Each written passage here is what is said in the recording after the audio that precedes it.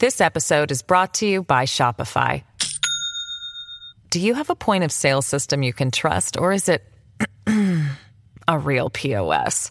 You need Shopify for retail. From accepting payments to managing inventory, Shopify POS has everything you need to sell in person. Go to shopify.com/system, all lowercase, to take your retail business to the next level today. That's shopify.com/system. Hello, everybody. This is Marshall Poe. I'm the editor of the New Books Network. NBN listeners like to read books and buy them. So we thought we'd tell you that right now, our friends at Princeton University Press are having a remarkable site-wide sale. You can get 50% off books, including ebooks and audiobooks, with the code 50, F-I-F-T-Y, at checkout until May 31. You can save some real money on Princeton University Press books. I encourage you to go there and check it out. This is New Books in National Security, a channel on the New Books Network. I'm Beth Windisch. I'm joined by Maria Ryan, the author of the book Full Spectrum Dominance, Irregular Warfare and the War on Terror. Maria Ryan is Assistant Professor of American History at the Department of American and Canadian Studies at the University of Nottingham. Her research interests are broadly in the field of post-Cold War U.S. foreign policy, in particular, the development of neoconservatism, intellectuals and U.S. foreign policy, humanitarian interventionism, the Bush administration and the global war on terror, as well as the history of the CIA. She's written articles and book chapters on many of these topics, and her first book, Neoconservatism and the New American Century, was published in 2010. With Bevan Sewell, she co-edited Foreign Policy at the Periphery, The Shifting Margins of International Relations Since World War II, and she's also a former convener of the BISA U.S. Foreign Policy Working Group in the UK. Maria, welcome to the show.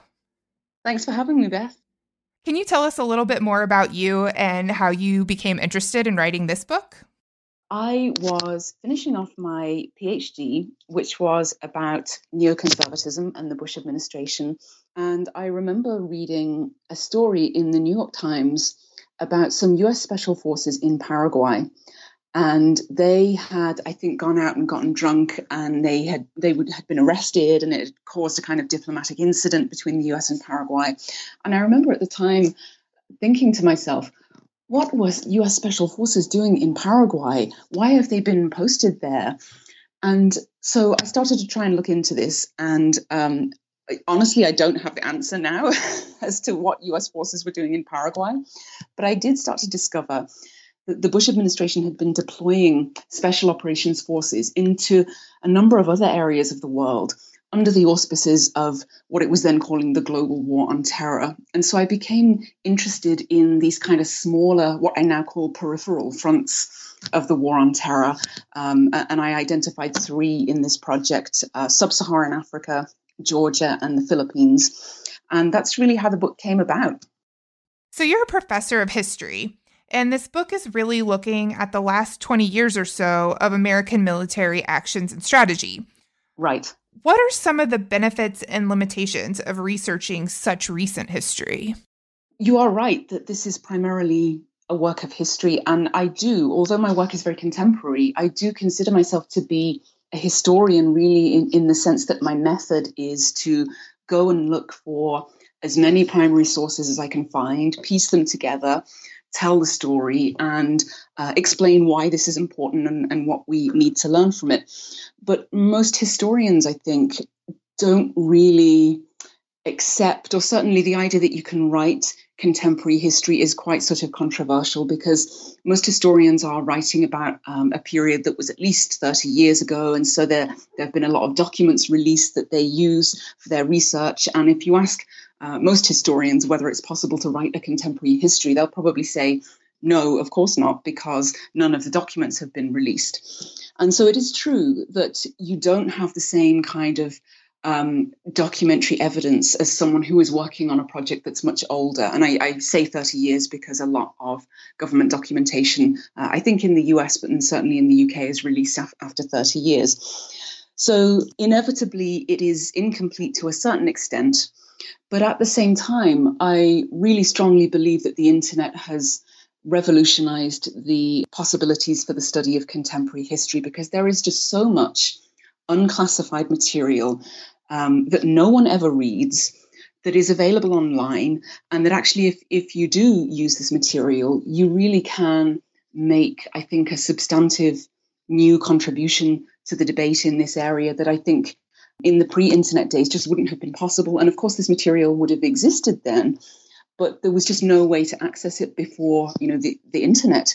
So I think that's really kind of, for me, made the study of contemporary history possible. And, I hope that as more records are released in time, other scholars will be able to kind of build on what I've written in this book and take it further. Could you unpack the title of the book a little bit for us, explaining what irregular warfare is and what this full spectrum dominance concept is? Well, the phrase full spectrum dominance, it comes from the 2004 National Military Strategy, and the spectrum refers to the spectrum of conflict. And full spectrum dominance was a phrase that the Pentagon used to describe its aspiration to dominate the whole spectrum of conflict, from conventional warfare right through to irregular warfare. So all the different types of warfare, the Pentagon wanted to be strong enough to win against any adversary, however they chose to fight against the US. So full spectrum dominance really was this aspiration to be stronger than any conventional adversary and also stronger than any irregular adversary that might attack the US. And how does that connect to irregular warfare? Irregular warfare was kind of like, I guess, the Achilles heel of the US military until the early 21st century. Probably until the War on Terror, the US hadn't really fought an irregular war since the Vietnam War. So that was a war against guerrilla insurgents. It wasn't a conventional war. And that war obviously didn't go well for the military. It was quite a kind of traumatic experience for the US military. And the result of that was that the military really kind of turned away from irregular warfare and decided instead to focus on its preferred model of conventional interstate conflict and to excel in that area.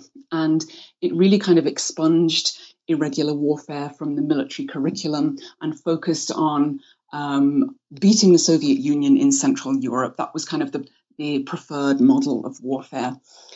And so the 9/11 attack was really disruptive in this respect, because I think it made senior US policymakers realize that actually we can be the most powerful, we can have the most powerful conventional military forces in the world, but they will be of no use if we're attacked by an unconventional and irregular adversary, as the US was on 9/11.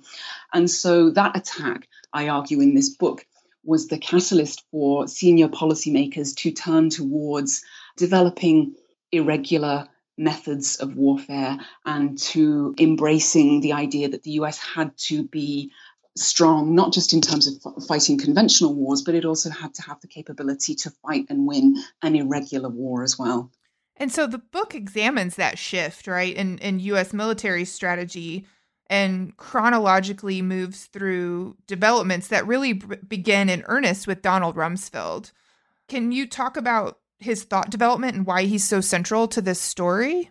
Right. He is really central. And I do see him as the key figure, really, in terms of promoting the idea of irregular warfare at a bureaucratic level and at a policy level in the Bush administration. And although I'm quite critical of Rumsfeld, I do think that he was quite foresighted in terms of the way that he viewed international security in the 21st century. Even before 9/11, you can see Rumsfeld saying, actually, you know what, globalization has really empowered non-state actors in new ways.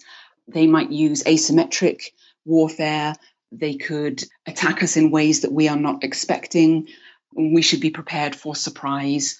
And it's not enough for us to only have these strengths in conventional warfare. Actually, we need to start thinking about other ways that adversaries could actually attack us.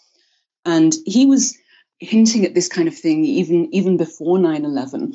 But I think the 9/11 attack was really the catalyst for him to to develop ideas about irregular warfare, about what it meant to fight an irregular war, about how you actually prosecuted an irregular war, and trying to actually engage the whole of the US government and encourage not just the Department of Defense and the military, but also to try to encourage the Department of State and the US Agency for International Development to work towards trying to support this kind of warfare.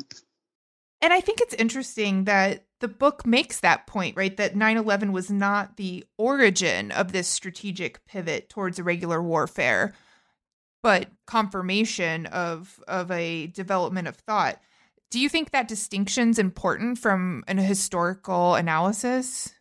I do think it's important. I mean, I don't want to suggest that the US was inevitably going to start thinking about irregular warfare, even if 9/11 hadn't occurred. I don't think that's necessarily the case. I think if you look at the documents, what you see is that Rumsfeld is the first person to start saying, actually, we could be attacked in asymmetric ways. We might need to start thinking about developing other kinds of defense capabilities.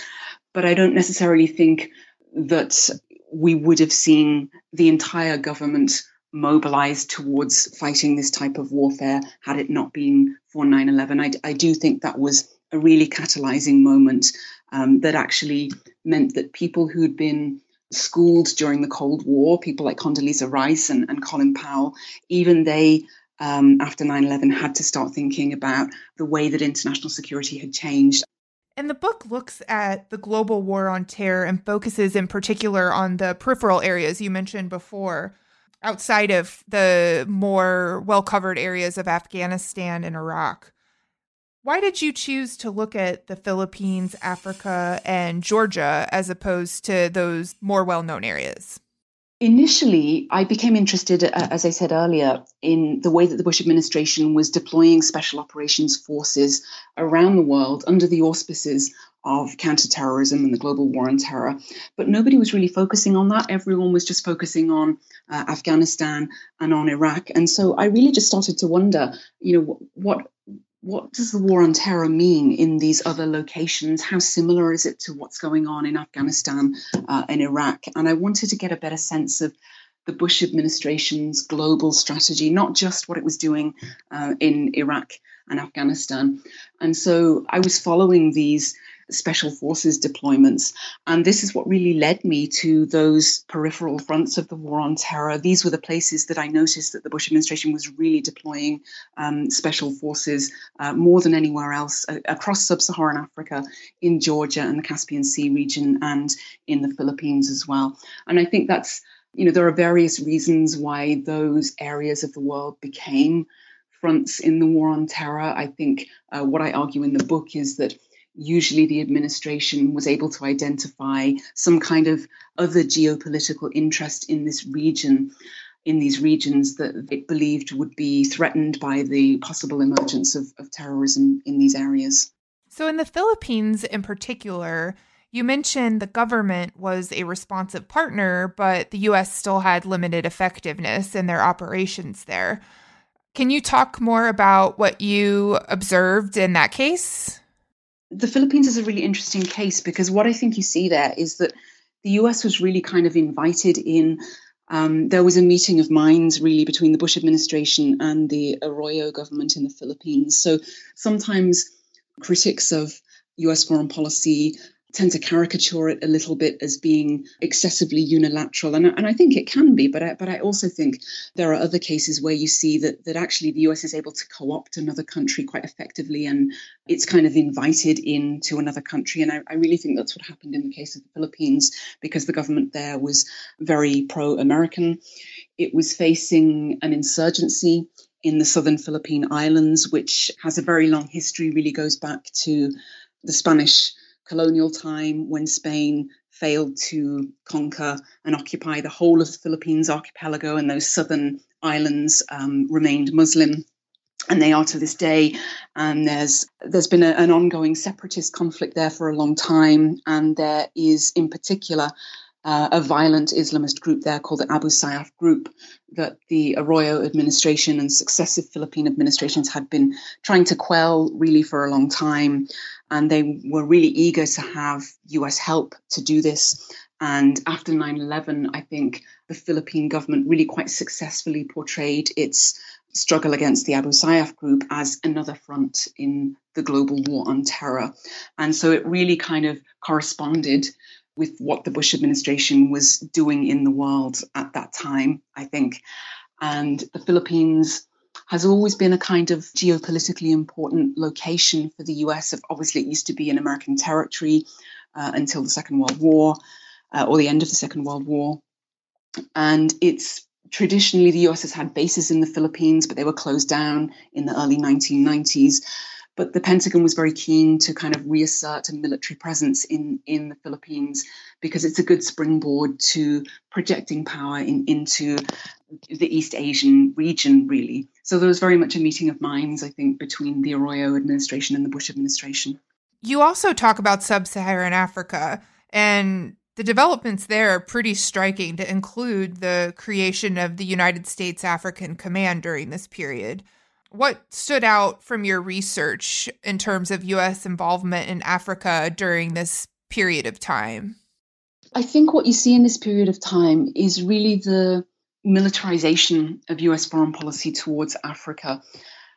After what happened in Somalia in 1993, I think the US kind of withdrew from Africa. There was a sense that we don't really have any interests here. We don't necessarily want to intervene here. There are various humanitarian catastrophes going on, but it's not in our interest to intervene. But what you really see after 9/11 is the deployment of special forces right across the kind of central belt of Africa, from the Horn of Africa in the east through to the Gulf of Guinea in the west. You see the militarization of waters around the Gulf of Guinea because of fears of terrorism and piracy, and the fact that this is becoming an important energy-producing region. And with the establishment of AFRICOM, I think the way that was interpreted by many African countries was, US foreign policy is being led by the military in Africa. And I think the Bush administration kind of made a mistake in not consulting African partners about the establishment of AFRICOM, or even really telling them that they were going to be establishing this military command structure for Africa.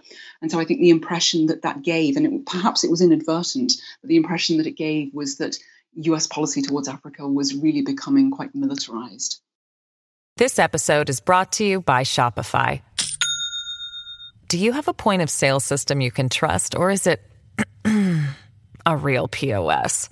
You need Shopify for retail. From accepting payments to managing inventory, Shopify POS has everything you need to sell in person. Go to shopify.com/system, all lowercase, to take your retail business to the next level today. That's shopify.com/system. In the case of Georgia, again, we have so much happening in this area, to include the push for NATO membership and its strategic location for oil pipelines. Can you tell us about what you found in that region? This was actually my favorite part of the book to research, because I just learned so much, and I hadn't understood before just how critical Georgia was as a US partner. And the reason it was so critical is because the Clinton administration and the Bush administration was very keen for countries around the Caspian Sea, the littoral countries that could export oil from the Caspian. It was very keen to encourage that. And there were only a couple of different possible routes for a pipeline taking oil out of the Caspian Sea and through to Europe. One of them was to go through Iran, and obviously that was not acceptable politically, not just to the US, but I think to other Western countries like the UK as well, because, of course, if you host an oil pipeline, that gives you some kind of leverage, I guess, over other countries that might be dependent on the oil that's going through that pipeline. So certainly the US didn't want oil from the Caspian Sea to be going through Iran. The other alternative was to have a pipeline that went through Russia. And although the Clinton administration had quite good relations with Russia initially in the early 90s, things did really begin to sour, I think, between the US and Russia. The reform process was kind of going wrong in Russia. So there was a kind of a lack of trust that developed there. And so the only possible alternative for a pipeline bringing oil from the Caspian Sea through to the Mediterranean was to go through Georgia. It was literally the only other possibility for this pipeline route. And the Clinton and Bush administrations were very keen and expended a lot of diplomatic and political energy in cultivating close ties with the Georgian government in the late 1990s and the early 2000s, because they were so keen to bring this oil from the Caspian Sea to the global market, to bring it out to Europe. But the only politically acceptable option for the pipeline route for them was to go through Georgia. And so Georgia actually became one of the top 5 recipients of US foreign military financing in the late 1990s. It was also a very pro-American government, because most Georgians are very pro-American, because they have very bad memories of the Soviet Union. They were incorporated into the Soviet Union against their will, so there's a lot of anti-Russian feeling. Georgians are very keen to orient themselves towards the West. So again, there was a kind of meeting of minds here, I think, between the Georgian government and the Bush administration. And so in all 3 of these cases, you just describe some of these strategic and historical interactions between the U.S. and these governments, yet they became part of the global war on terror, these campaigns did. Was it different in each case, or do you think that that was an appropriate use of that kind of mantra, global war on terror, or is it strategic ends by another name?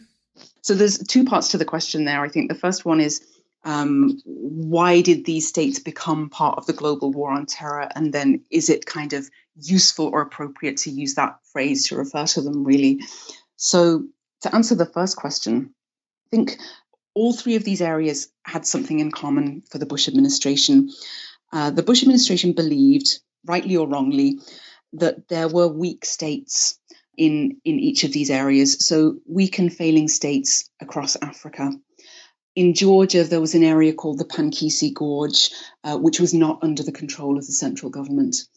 In the Philippines, you had the insurgency against the government in Manila, the insurgency being based in the southern Philippine islands. And the concern that the Bush administration had after 9/11, they looked back at what had happened in Afghanistan, where you had this weak state that had been penetrated by a terrorist network. And they were afraid that these areas that were not really under the control of the central government in Georgia and in the Philippines could potentially be penetrated by Al-Qaeda, and that across sub-Saharan Africa, you had all of these weak states with porous borders, poor security, and that again, this area could become a kind of incubator, if you like, for Islamist terrorism. So I think this concept of weak states is really key to explaining why these areas became important to the Bush administration, why they were concerned that terrorism could incubate, if you like, in these areas. And then the second part of your question is whether it's useful to think of them all as fronts in a global war on terror. And I don't think it is useful, actually. I mean, I use this phrase a lot, the global war on terror, because I'm trying to get into the mindset of the Bush administration. But I don't think it's a useful way to think about these 3 areas, because I think it encourages us to think that actually these 3 areas have a lot in common, when actually I think they're all very different. Each of these countries and regions has its own unique politics, its own unique circumstances. I think wherever you see political violence, there's always a unique explanation to explain why it's happening in country X or country Y or country Z. And I think that what the Bush administration did was it basically developed a kind of generic, non-specific framework for intervening in weak states that it believed would prevent the emergence of terrorism in these areas or counter existing terrorism in these areas. But actually the framework for intervention, I think, was very general. It was very generic. It didn't deal with the specifics of the unique circumstances of each case. So you make this argument that the global war on terror is based on an oversimplification of the cause of terrorism and therefore a faulty assumption on how to eliminate it. And how is the U.S.'s diagnosis of ungoverned spaces and failing states as the cause of terrorism potentially not helpful to U.S. security goals? I think the Philippines is a good example. The separatist conflict in the Philippines really goes back to the 15th century, and it's based on the fact that the southern Philippines was never conquered by the Spanish. So there's quite a different kind of culture there. Politics is quite different. The religion is different. Most of the Philippines is Christian and the south is Islamic. And so I don't think you can really understand what's going on there without understanding that unique history that part of the world has. So it's not necessarily helpful to say, this is just another front in our war on terror. What happened to us on 9/11? That's the same thing that's happening in the Philippines, which is the same thing that's happening in sub-Saharan Africa, and it's the same thing that's happening in Georgia. In the Georgian case, it's true that there was an area, the Panjshir Gorge, that was not under the control of the central government, but it was really being used by, not so much by Islamists connected to Osama bin Laden, but by fighters who were involved in the Chechen war. Chechnya has a border with Georgia, and some of the Chechen fighters were fleeing the Russians, going over the border into Georgia and kind of regrouping there in the Panjshir Gorge and then going back into Chechnya to fight. So you really need to understand the specific local circumstances, I think, if you want to know what the best thing to do is, how to try and solve this conflict. And it's not necessarily helpful to just think of it purely as one front in the global war on terror. I wanted to read from your conclusion where you say Washington's own geopolitical narrative, the global war on terror, benefited extremists like bin Laden who actively sought a confrontation and wanted the United States to overreact and overreach. And instead, the U.S. and its allies needed to disaggregate local political questions from the issue of global Islam and address the indigenous root causes of instability in peripheral regions separately. I guess my question to you is, these approaches that you just talked about, does it do more harm by playing into potential extremist narratives? You're quite right. I think somebody like bin Laden would be quite glad to have the US co-opt conflicts in the Philippines and in Georgia and across Africa, because he wanted to wage a global war against the United States. And so, in a way, by constructing this global narrative, the US was kind of helping bin Laden in a way. Throughout the book, you also talk about the role of the Department of State and USAID, in particular, as U.S. strategy shifted and those agencies were utilized to offer non-kinetic type responses. And I guess what's important to understand about the changing role of those organizations and how it relates to irregular warfare outside of just DoD?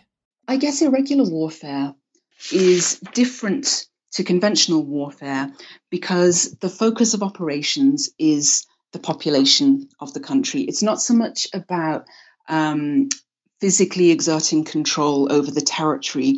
It's about winning the hearts and minds of the population. And so that means that irregular warfare is not just about using military power. It also has to have an economic dimension, an ideological dimension, a political dimension. And so the military can't wage that kind of warfare all by itself.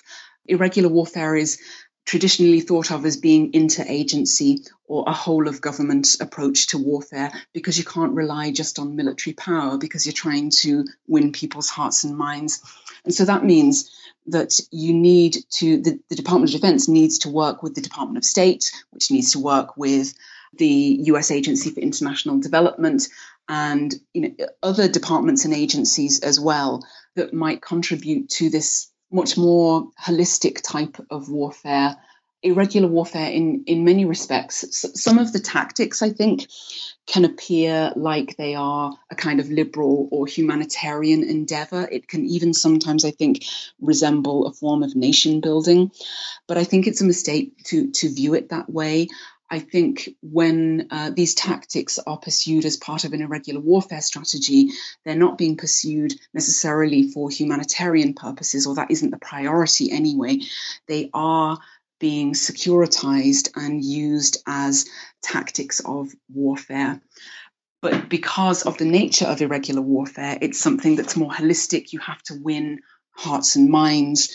It's something that the military can't do just by itself. And so what you see, I think, in the Bush years is that the State Department in particular and the US Agency for International Development start to kind of reorient themselves around the concept of waging an irregular warfare and around what we call the non-kinetic aspects of irregular warfare, the non-military aspects of irregular warfare that are an extremely important part of that type of conflict. And that relates to this trend that you mention in the book, the movement towards a whole of government approach.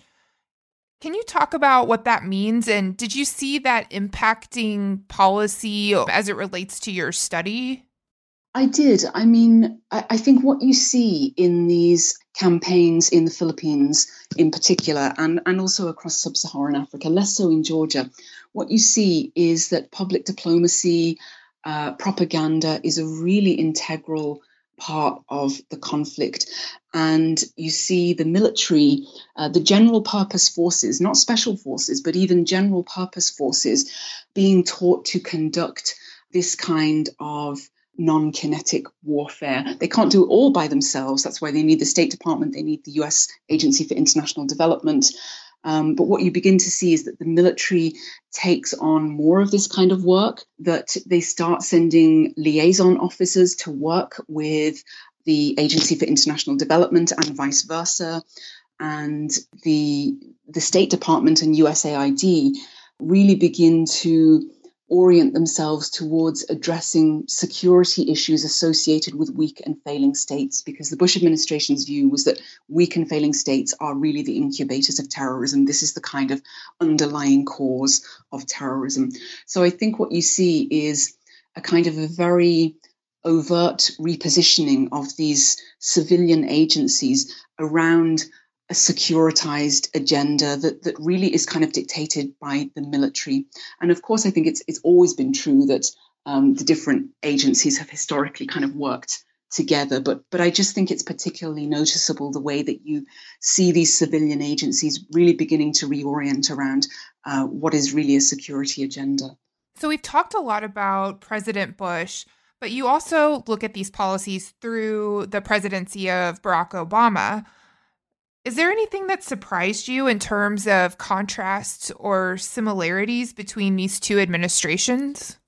Well, what I found really noticeable was that there was a lot of intellectual and policy continuity between the two administrations, not necessarily always operational continuity, but intellectual and policy continuity. So, for example, Obama accepted, first of all, the notion that globalization had fundamentally changed the nature of international security in the 21st century.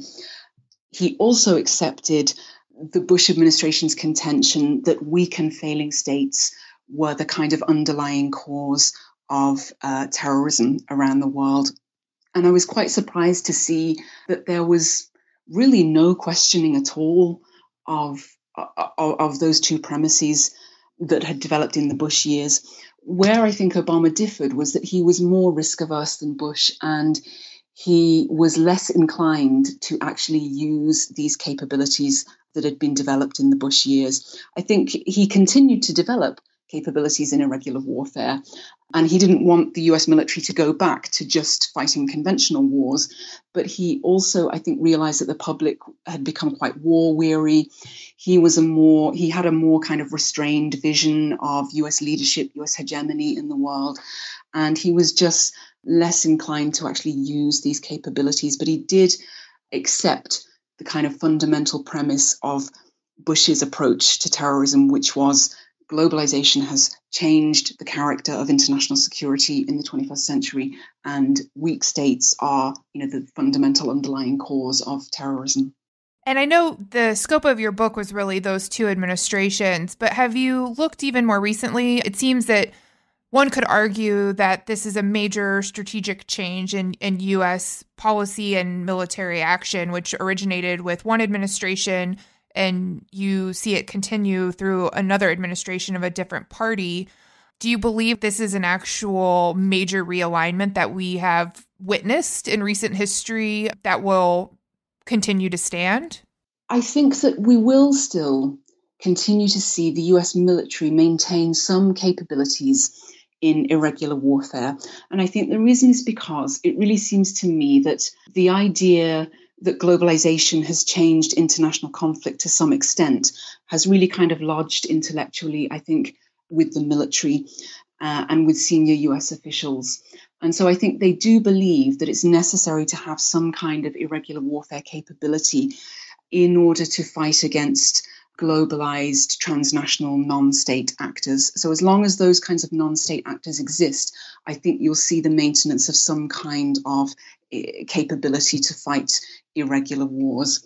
But I do think that this current administration has very much elevated nation states in its national security planning. And if you look at the Trump administration's national security strategy, its national military strategy, it does state very clearly that they believe that China and Russia are the principal national security threats to the US in the 21st century. Mike Pompeo came to London for a couple of days last week, and I went to see him talk, and he said that the Chinese Communist Party is the central threat of our time. So I think this administration has very clearly indicated that it considers the principal threats to be nation states and not transnational terrorist networks. And I think that that's the real difference I see with the Trump administration. I think even in the Obama years, people were concerned about China, and in the Bush years, people were concerned about China. But I don't think they saw China as the principal national security threat to the US. I think terrorism was seen as the number one challenge, but I don't think that's the case anymore.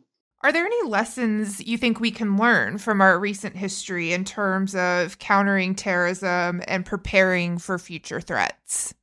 One of the things that I argue in the book is that these interventions in the peripheral regions, there isn't really much evidence that they have worked. And in some cases, two in particular, I think there is evidence to suggest that that terrorism has gotten even worse in these regions. I mean, in the Philippines, for example, the number of attacks by the Abu Sayyaf group really went up while the US campaign, the intervention was ongoing there. In 2002, for example, there were 17 attacks by the Abu Sayyaf group. And in 2016, there were 74. So that doesn't really suggest that this kind of intervention actually works. Similarly, in Africa, the US intervention across sub-Saharan Africa began really in kind of late 2001, early 2002, but it wasn't really able to prevent the emergence of a number of Al-Qaeda franchises like Al-Qaeda in the Islamic Maghreb, Al-Shabaab in Somalia. That group actually seems to have been in some ways provoked, I think, by US intervention. So I think the record suggests that this kind of approach to countering terrorism just doesn't work. And I think, and I argue in the book, that it's because it's too generic. It doesn't take account of the specific circumstances of each case. Well, Maria, we've taken up a lot of your time, but before we let you go, could you tell us about what you're working on now or what you have coming up next? Well, I do have a new project that I am at the very, very beginning stages of, but I haven't done a lot of work on it yet. I'm interested in how the US engages in what we might think of as more peripheral regions of the world. So I've looked at the peripheral theaters of the war on terror, but I also would like to do some work on the Bush administration and Latin America, which hasn't received a lot of attention yet, really, from scholars. And in particular, I want to look at the US intervention in Venezuela in the 21st century. There was a kind of campaign of, I think you might call it political warfare, started under George W. Bush, I think, to try to destabilize the government of Hugo Chavez, which is a kind of controversial government, left-leaning government in Venezuela. And so I'm really interested in why the US intervened in Venezuela, in the kinds of tactics that it used. I think my initial impression is that you see a kind of low-intensity warfare there as well. So there's a long history of US intervention in Latin America. So I'm really interested to research this more contemporary case. Well, best of luck with that effort, and thank you for being on the show today. Thank you for having me, Beth. Full Spectrum Dominance, Irregular Warfare and the War on Terror by Maria Ryan is available now from Stanford University Press. Thanks for listening to New Books in National Security, a podcast channel on the New Books Network.